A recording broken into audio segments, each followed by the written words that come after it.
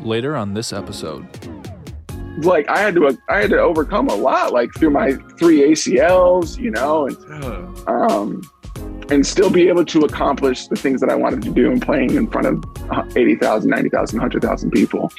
So I can confidently say, looking back, I don't have any regrets because I know within here that I poured everything that I had into the sport. And I can confidently walk away after I got cut after 3 days in Kansas City and say, you know what? I think I'm good. This is At the Podium with Manuel Amezcua, a podcast featuring interviews with top performers in sports, business, and entertainment to uncover the stories, lessons, and disciplines of the top 1%. Ladies and gentlemen. And now here's your host, CEO and entrepreneur, Manuel Amezcua. Welcome to another conversation at the podium.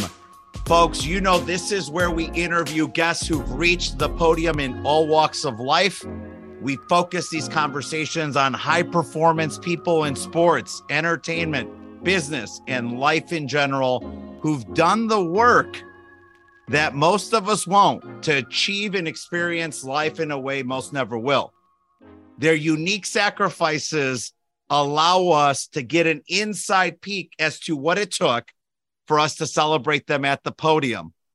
Today, I'm hosting a good friend, AJ Troup. AJ is a retired athlete.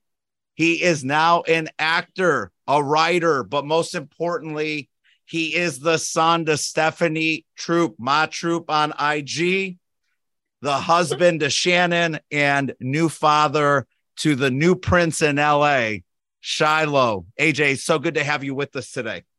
Appreciate it, Manny. I appreciate you guys having me on. Thanks so much. So, hey, I told you we're not going to prep a lot. I just want to begin to peel back the layers on the story, the journey that you've been on. Really excited to have you. And you're in LA today, right? I am. First and foremost, I got to say, I love how you gave Ma Troup the Instagram plug. I love that. Hey, look. As if she needs any more followers. She loves the Instagram, and she's finally starting to navigate around the app, which is wild and scary. But I love that you gave her a plug. So yeah, give her a follow. Hey, thanks for saying that. And hey, Alex, we got to make sure that when Chad and his team get the content here, we've got to plug Ma Troup, put her handle on the reel, and we got to get that out. And let's get folks following Ma Troup. And if you don't, that matter. And if you don't, that's okay too, because yeah. But anyways, I love that you did that. It's going to be good. Yeah. So look, one of the things I was thinking about all the different dimensions we could go in today together. Right. But I love hearing about where things began. Mm-hmm. And because we have so many student athlete listeners across the country, thousands upon thousands. And look, we're trying to grow that. Follow us on YouTube, Apple, and Spotify, At the Podium Podcast on Instagram. But we have such a strong contingency of student athlete followers and disciples. I'd like for you to begin by sharing some of the aspects and dimensions of your childhood story. And tell us specifically, when did you realize you wanted to play football at such a high level? And was there someone specific that really cemented that for you? Wow. I grew up watching, I'm from Minneapolis, Minnesota. So I grew up watching the Big Ten, and I loved the idea of playing in front of 80,000, 90,000, 100,000. And once I fell in love with the game, Manny, it was just kind of a no-brainer to me. I've always kind of dreamt big. It's never been, I want to go play nothing wrong with D3 or D2 or anything and playing at these lower levels. But I knew I wanted to play in front of the magnitude of a big fan base. Mm-hmm. And that's kind of where it started as far as the magnitude of the height that I wanted to reach, at least. But yeah, my love for football started at a young age, 5th grade. Who did that for me? I don't know. I'm from Minnesota, so I loved watching Randy Moss, and he put on a show every single Sunday. And and I guess you could, I mean, not to get too ahead of ourselves, but I guess he's entertainment. You know, a lot of these wide receivers, totally. It's entertainment. Yes, they're good at the craft and they're great football players, but it's entertainment. Every Sunday we turn on the TV, it's popcorn eating, it's popcorn eating television, you know, with the celebrations and whatnot. And I think watching Randy and Chris Carter at a young age, they, from afar, made me want to, you know, try to reach that height. Yeah, that's great. When you think back to your childhood, and I'm saying let's focus in on high school, who was the best athlete that you played with or played against that maybe made it to that next level in college playing D1? So I played with a handful of guys. I went to a bigger high school. AJ Tarpley ended up playing linebacker at Stanford. Yeah. Toby Okiemi ended up going to play defensive line at Nebraska. Grant Olson at NDSU won multiple college championships at his level. I played with a lot of guys that like really performed at a high level, which was cool. And we pushed each other day in and day out. So that was nice to have them around. And I think those guys, you know, subconsciously, now that I think about it, those guys really pushed me. That's great. And I've heard the story briefly, but through someone else. I'd love to hear from you directly. You know, Big Ten, Minnesota and Michigan don't get along. Yeah. And yet you ended up at MSU. Share a little bit about the story and the decision-making process that maybe you and Troup went through and the other people who you were close to that you considered as mentors in your life that said, no, it's MSU, it's Coach D'Antonio. We're going to go win a bunch of bowl games and Big Ten championships, and that's what's up. Yeah, Manny. So I don't know if you know this, but I came into Michigan State as a preferred walk-on. So I had to like bet. Yeah. So I had to like bet on myself. I had a few lower, smaller Division I offers. And again, like I said earlier, you know, to play in front of the 30,000s, maybe the 40,000s, if that. But I just always like dreamt big. And I think my mom and I were on the same page, and she knew I wanted to take bet on myself and take that risk and go to Michigan State as a walk-on and hopefully earn a scholarship. And that's kind of what it came down to, the decision making. You know, again, I wanted to play in front of those 80,000, 90,000. I wanted to travel to, you know, that school down the road. And I wanted to play in front of 100,000 at the shoe, you know? Yeah. And it was a no-brainer to me, honestly. Like thinking back, it was like once they said I could come in as a walk-on, it was done. It was like, yeah, I'm going to bet on myself. Who do you think at that time was kind of the person in your life that gave you the most confidence that, you know what? Yeah, I'm going to bet on myself. I'm going to leave the state. It's not next door. I mean, it's not next door. Mm-hmm. It's not like you just, you know, drove an hour away and picked a school, right? I'm going to bet on myself, move to Michigan and make it happen at Michigan State with Coach D'Antonio. Who was that person? I would have to say my mom. Off rip. She's always just instilled so much confidence in me and belief, and trust in me knowing what I want to achieve and go after. And she's never really questioned it. She's always had my back. So I would have to say her 100%. That's great. Yeah. You played with phenomenal teammates, right? I mean, I think back to those days. I've always been a Big Ten kid, born in Chicago, really grew up in Northwest Indiana, played small Division III ball in Southern Indiana. So I stayed in the Midwest almost, you know, my entire life until right after college. Following the Big Ten, man, those were years where people, even if you didn't love Michigan State growing up, like you were watching a lot of MSU football, right? I mean, multiple Big Ten championships. It was definitely the Rose Bowl, but there was one other one. I'm blanking out right now. What was the other bowl game that you won that was notable? Oh, the Cotton Bowl. Oh, yeah. The following year. Yeah. No, it's all good. Yeah. Cotton Bowl the following year. Share with us a little bit about, and sorry, that was crazy. I never have my ringer on. Oh, I didn't even hear it. Share with us a little bit about what D'Antonio did, if there were lessons or mantras or mindsets that he imparted on the players to get you all to come together and play at that level together, right? Greatest teams are teams that are really, really tight. What are some of those things that you took from Coach D'Antonio that you thought, hey, these were impact things he did? Wow. Coach, I get this question kind of a lot about Coach D. And Coach D, first and foremost thing that I'll say is he's a leader in a different way. He is some people say he's some people describe coaches as players coaches. And Coach D just really transformed us off the field. I'm talking off the field, to be young men and really prepare us for what life was to come. On the field, man, he's got a bunch of mantras. I mean, he's got a bunch of gems. I can't even pick a place. I can't even think of one specifically. But Coach D is a guy that you want to work hard for. He's somebody that you respect. And I think just everybody in that locker room respected him and respected each other. And we really had a family-oriented team, and I think that stemmed down from Coach D.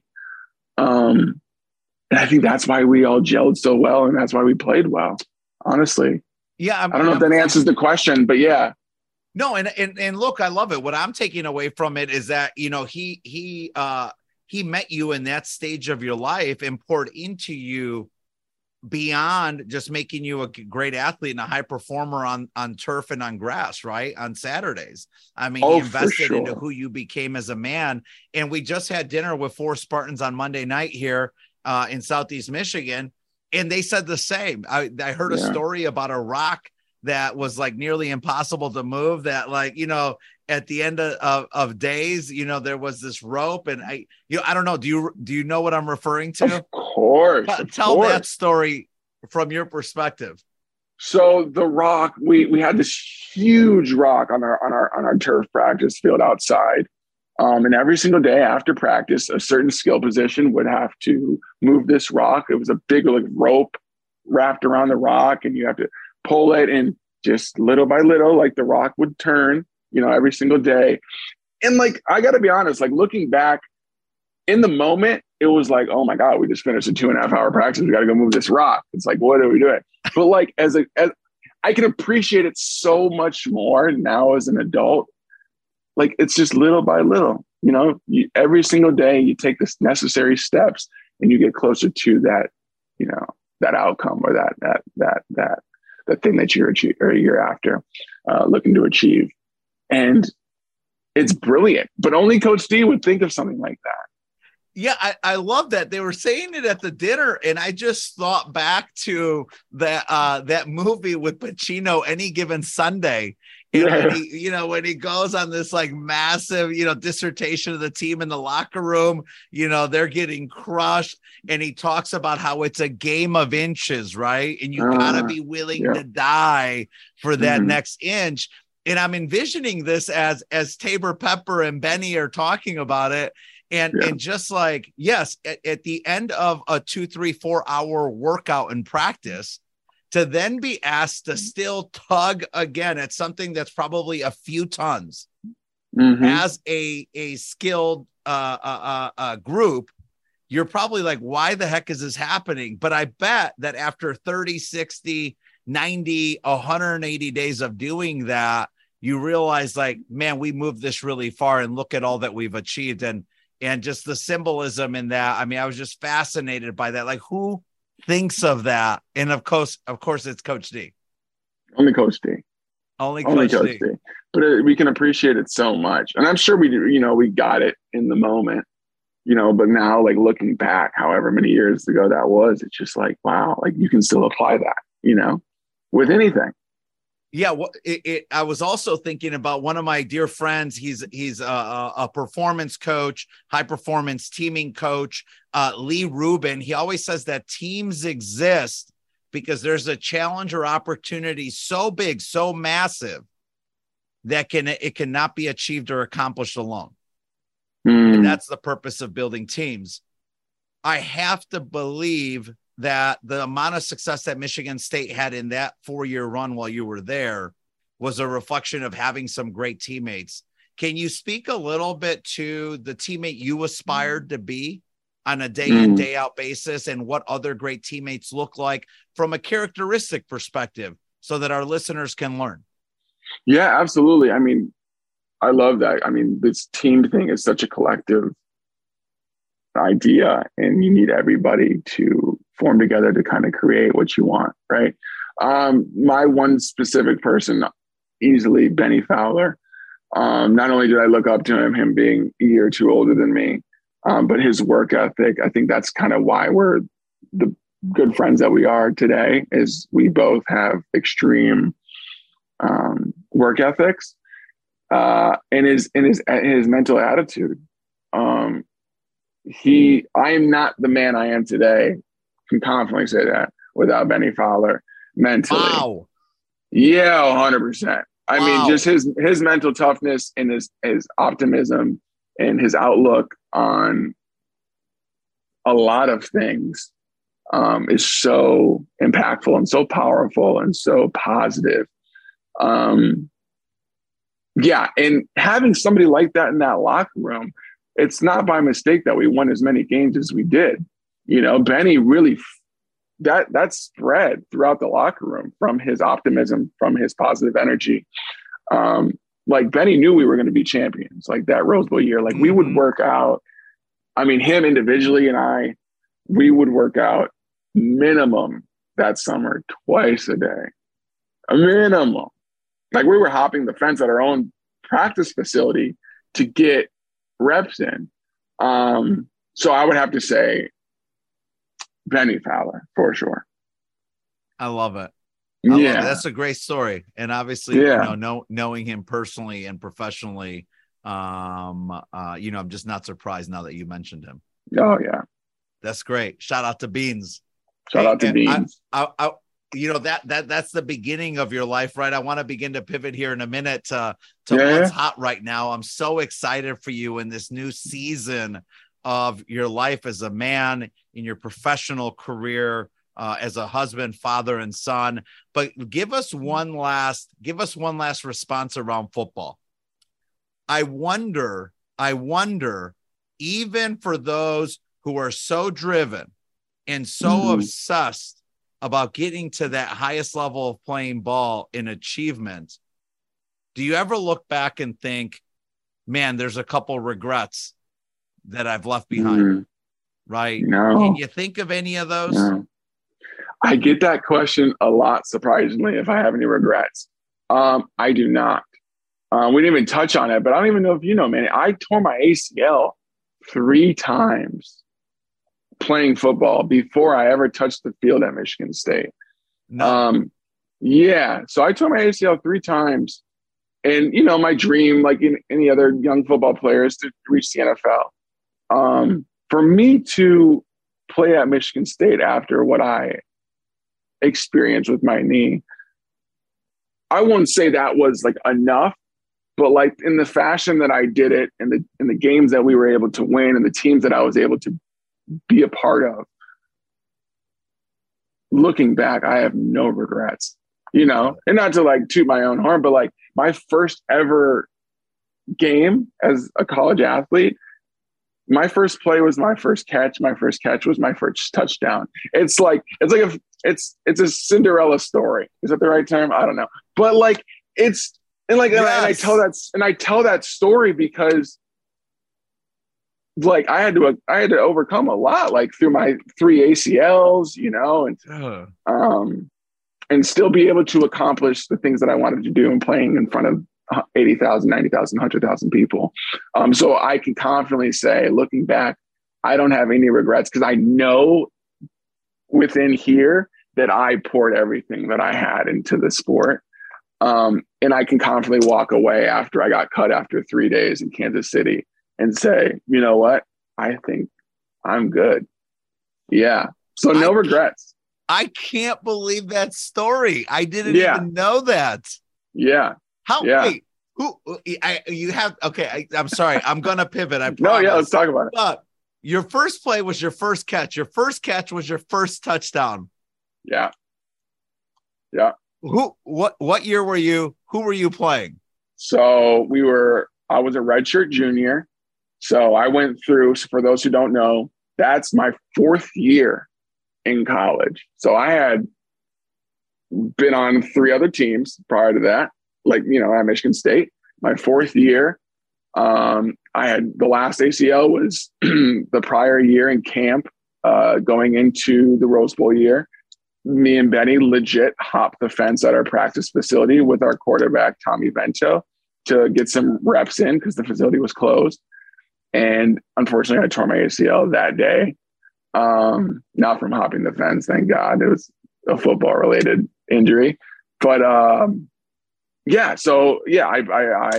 that was my 4th year. We were playing Jacksonville State under the lights at Spartan Stadium. Tony Lippett, I'm playing behind him at the X position. He's gassed. He says, Troup. It's almost like, is it Rudy, where like he like forgets his helmet, like it's like Troup. He's just yelling at me because he's gassed. He's been in for like this whole like an 80-yard drive. Yeah, just playing every dimension. And I'm like, oh, it's me. So I run in. Connor Cook, one of my really good friends, looks up. Oh, what's up, Troup? And it was just, I'll never forget that. He goes, what's up, Troup? It's my first time in the huddle. It's a run play. At the line of scrimmage, he checks to a fade. Naturally, throws it to me. We score. And that was my first catch. That was my first game action. It like literally, you just reminded me of when Benny was here a month ago and we sat one-on-one, and he tells me about catching the touchdown in the Super Bowl from Peyton Manning. And it's like, he swears that Peyton called the wrong play. Yeah. And it ends up being a touchdown in the Super Bowl. Right. And I'm just like, those stories have to be so like, I mean, the moment had to be insane, but just so special to be able to repeat that as often as you're comfortable speaking about it and say, yeah, that's how it went down. Yeah. No, only I am in very sports. Yeah, only in sports, right? Oh man. Okay. Last thing then. Yeah. Piece of advice, 12-year-old kids. Benny came and worked out Atlas at Detroit Country Day on Sunday, and his 2 new friends, Chase and Brody, Trotter, Titus and Stephanie's sons, great family here, Southeast Michigan. Benny works out the 3 boys, and Benny's just all up in their business about precision and effort and just having gas.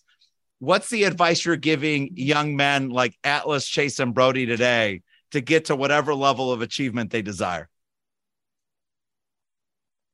It's funny because you asked me this question, even 5 years ago, it's a different answer. But right now, simply, without whatever you're doing, fall in love with your craft. Because if you fall in love with it, Alice, he loves football. He'll love football. And, with that love, he'll be able to reach the heights that he wants to reach. I think simply fall in love with what you're doing. Yeah, I love it. Do what you love. Do what you love. Awesome. All right. Hard pivot. Yeah. Actor, writer, creative. Yeah. Like you said, sports is entertainment as well. A lot of people go from professional sports to like dedicated creative entertainment. That's the world you're in now. When did that vision come to you? And talk to us about the first intentional step you took to make that pivot. Yeah. I've always been in love with the arts and entertainment at a young age. A lot of people don't know. I don't think you know, but I danced competitively for 10 years before I quit to focus mainly on football. So all throughout elementary, middle school, up until high school, I danced competitively for 10 years, loved performing in front of crowds and simply just performing in the art of dance. So that's where I fell in love at first with being a creative. And also my mom would always take me to theater and shows and whatnot. So it started at a young age. And then also I say that thing about like the receivers, putting on a performance because watch any football. Like after a receiver catches a first down, now we're doing a little shimmy and, doing a little first down signal. We got a touchdown dance. It's a performance and you get to do it in front of 100,000 people. Yes, I loved football, but I loved putting on a show. You know what I'm saying? So started from a young age. Yeah. What who do you think's been your biggest fan, your biggest advocate in pursuing that dream? My wife and my mom. Yeah. Shannon and Stephanie. Yeah, absolutely. And again, like I touched on earlier, my mom has always supported me with whatever I want to do. And Shannon as well. So those two, without a doubt. What do you think? So you mentioned it earlier, one of the biggest things that Troup has done for you is really giving you this kind of unflinching level of commitment, support, and belief in the things that you have in your mind's eye and the vision for your life. What are some of other specific things that, whether it's Troup or Shannon or others who've been advocates in your life, what are some of the little or big things that folks have done to show you hey man, I believe in you. You're on the right path. Just don't quit. I think right now, or moments that stand out?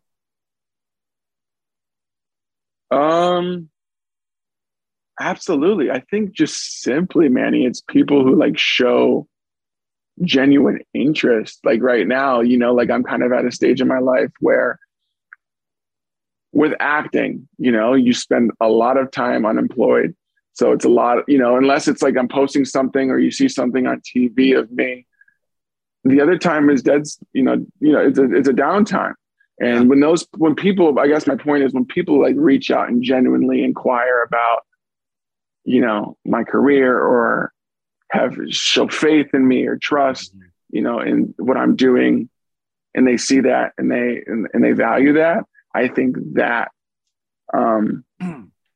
that's special to me.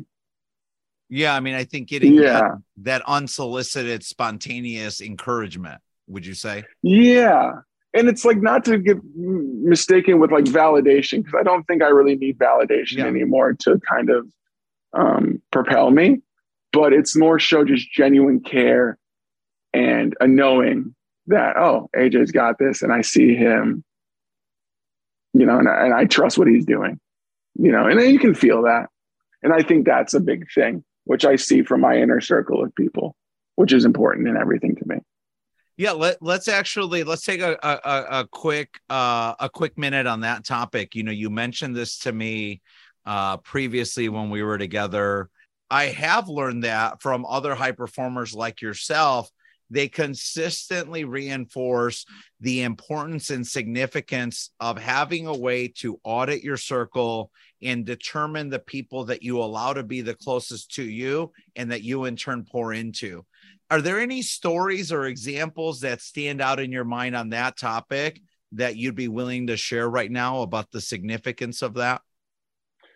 Yeah. I mean, I think first and foremost, just off the top of my head, in LA alone, I think I've grown just to have my circle of trust of people who I can rely on and they can rely on me, just because LA is there's just so many people out here, doing what I'm doing.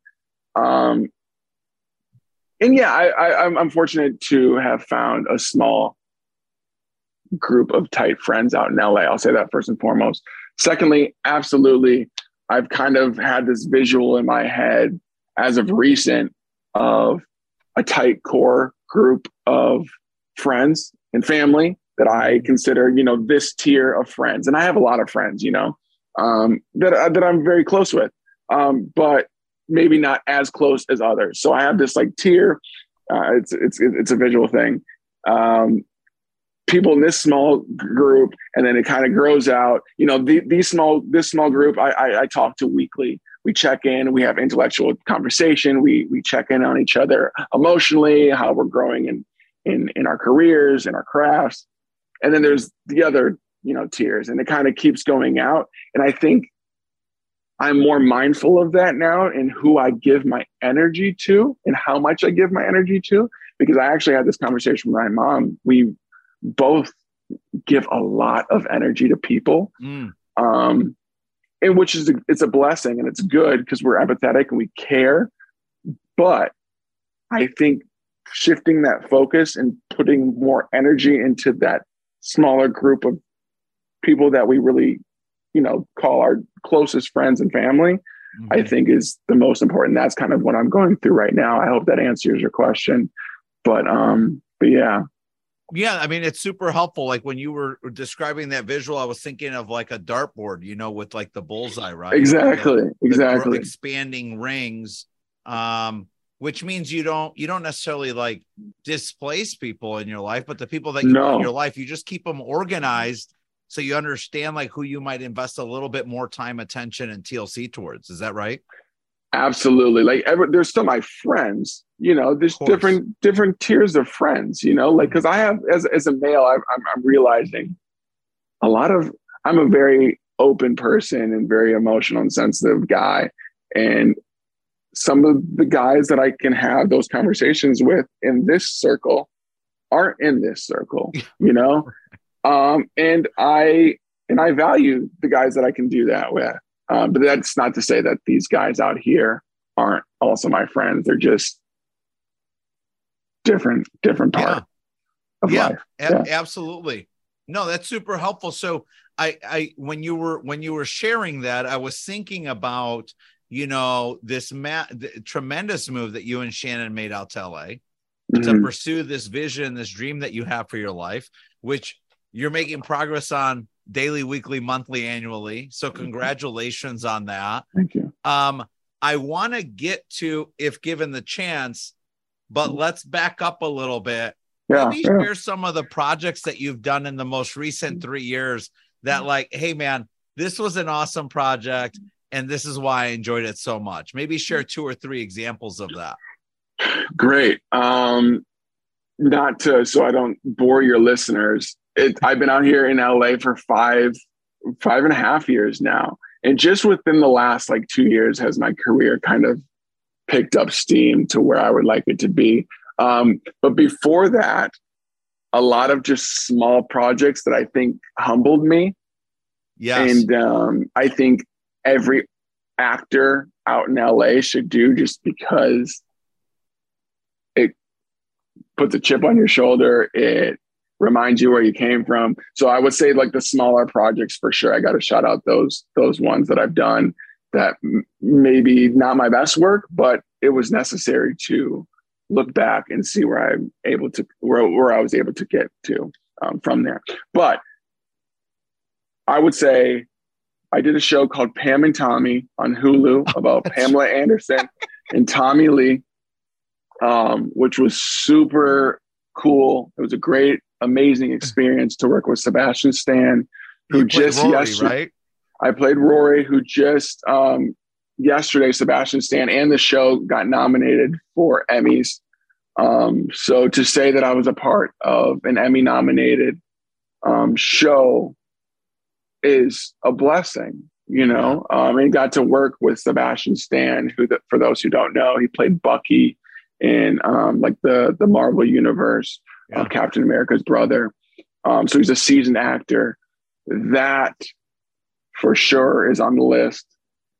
What a great experience. And then I got to, a few months prior to that, work on Disney Plus's Obi-Wan Kenobi in the Star Wars universe, which was such a blessing to work on. I had it written down. I feel like I manifested it. I wanted to work on the biggest sets, on the biggest production with the biggest actors.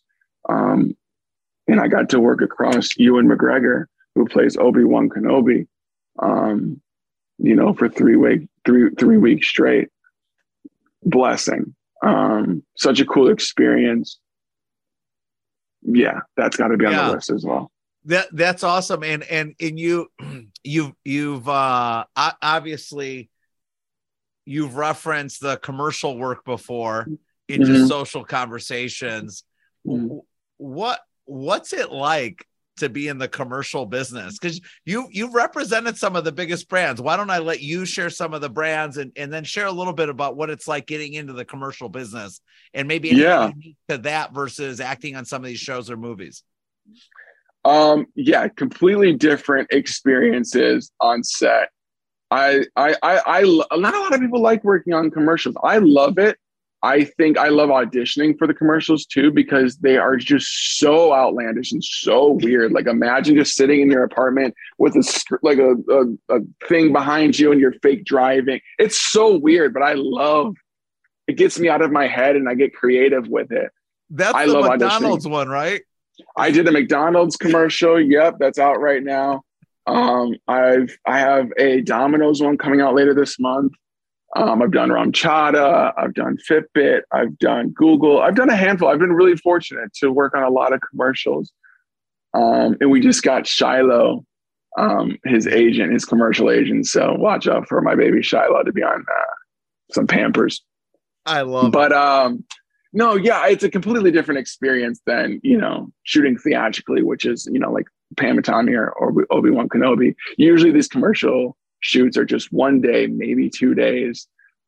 It's usually really all over the place because no one, you got to deal with the client, they got to deal with the agency, they got to deal with so many different moving components. But I love it. And it's, as an actor, it's something that when you're not working continuously theatrically, it pays the bills. They pay nicely. So I've been really fortunate to be busy commercially. Well, congratulations on that dimension of your work today. I know you're going to continue to experience a lot of success, both in commercial work and series and short films. I want to get to, before we run out of time, the thing I was the most excited to talk to you about and to get you to share a little bit with our listeners. You and I had met, and then I don't know what it was. Like either like you popped up on Instagram or something. I don't know. I always forget. I got like short-term memory loss, but something compelled me to go to a link, to go to a site, and I found If Given the Chance. Yeah. And I can't remember exactly, again, because of my short-term memory loss, but I think I wrote you like a love note in a text or a voice note or something. I was blown away. I'm confident that I was crying, and I just was compelled to say something meaningful to you so you understood that while we've lived a different childhood and journey in life, like what you said, it made me feel like I grew up with you. And it was just so deep. It was so connecting. It was such an emotional roller coaster to watch you. I want you to introduce what If Given the Chance is and what inspired that. Yeah. Well, first and foremost, thank you, Manny. I do remember that text. Genuine, heartfelt, and I received that. So thank you. If given the chance, about over a year ago, I kind of wanted to peel back layers of why I tick the way I tick, why I am the way I am, where I come from, who I am, my identity, whatever, everything. I'll be vulnerable. I got a therapist. I just want to ask the questions. Me too. Not only for myself, but as an artist as well, why I tick the way I tick. So about a year and a half ago, I started writing therapeutically to my absent father, in the things that I would say to him if given the chance. And it started out therapeutic, kind of just to get it out there. I realized that I had put up a wall and a barrier, because whenever anybody asks me, AJ, are you affected by not having a dad? Like, genuinely, I would say no. Like, I'm grateful that I have my mom. I'm fine without him. But, I'm a human being, so I had to search for the reason why I was saying that. Because obviously it's affected me like it would anybody not growing up with two parents. So long story short, I started writing this down, and then I realized I could make it into a project, carry it over to the creative side. And I did so. and was able to put it into production. And I shot this monologue that's 6 minutes long to my absent father, if given the chance. And it's about the things that I would say to him if he came to my doorstep, on why he left, how I'm okay the way I am without him. And it was a healing moment for me. And yeah, I know that was a long answer, but yeah, it's a really special project to me. And a lot of people were able to resonate with it, whether they grew up without a father or if they just had compassion or, you know, saw it from a different angle, which is important, I think, in today's society, with everybody just seeing one point of view. But it was cool to get different responses from people, and it's been a beautiful journey. And I've been fortunate enough for Yahoo to pick it up, and BuzzFeed did a article, and then a handful of different newspaper publications ended up picking it up. So it's been cool to reach a bunch of different eyeballs and get a lot of different perspectives on it. Yeah, we're definitely gonna work very thoughtfully and intentionally on amplifying that story and the gift that is here in Michigan. You know, I think of guys like RJ King at D Business, Casey Crane at Cranes.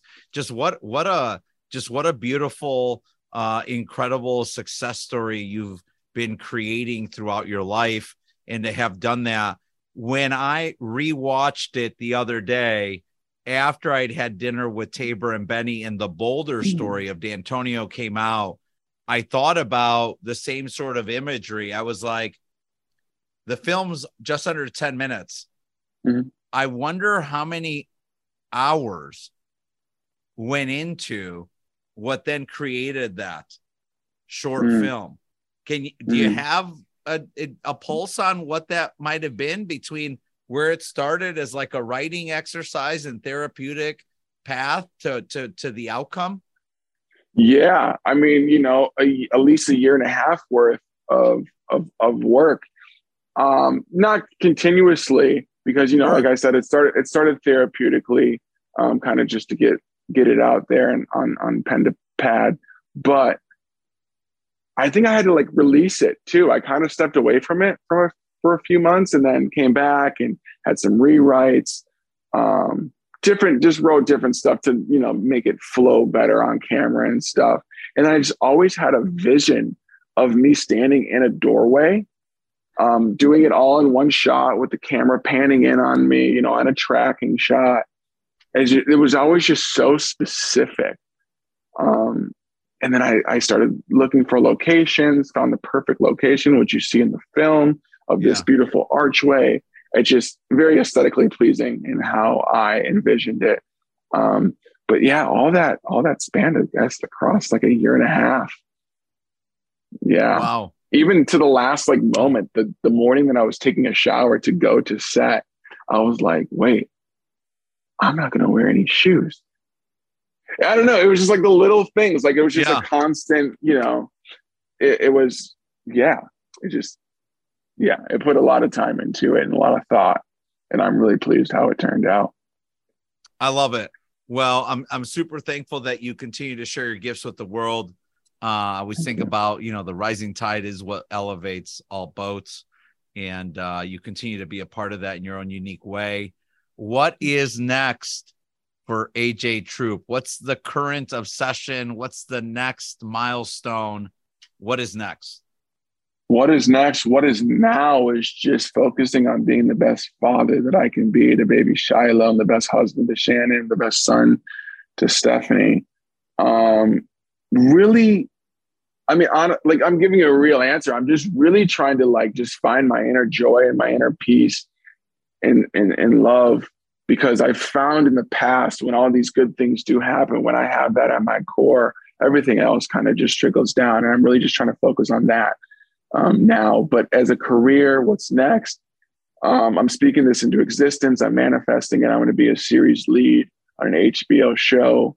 I'm going to be a household actor, and people are going to know my name across the world. I'm speaking that into existence. I don't say that out of arrogance or anything. That's full confidence.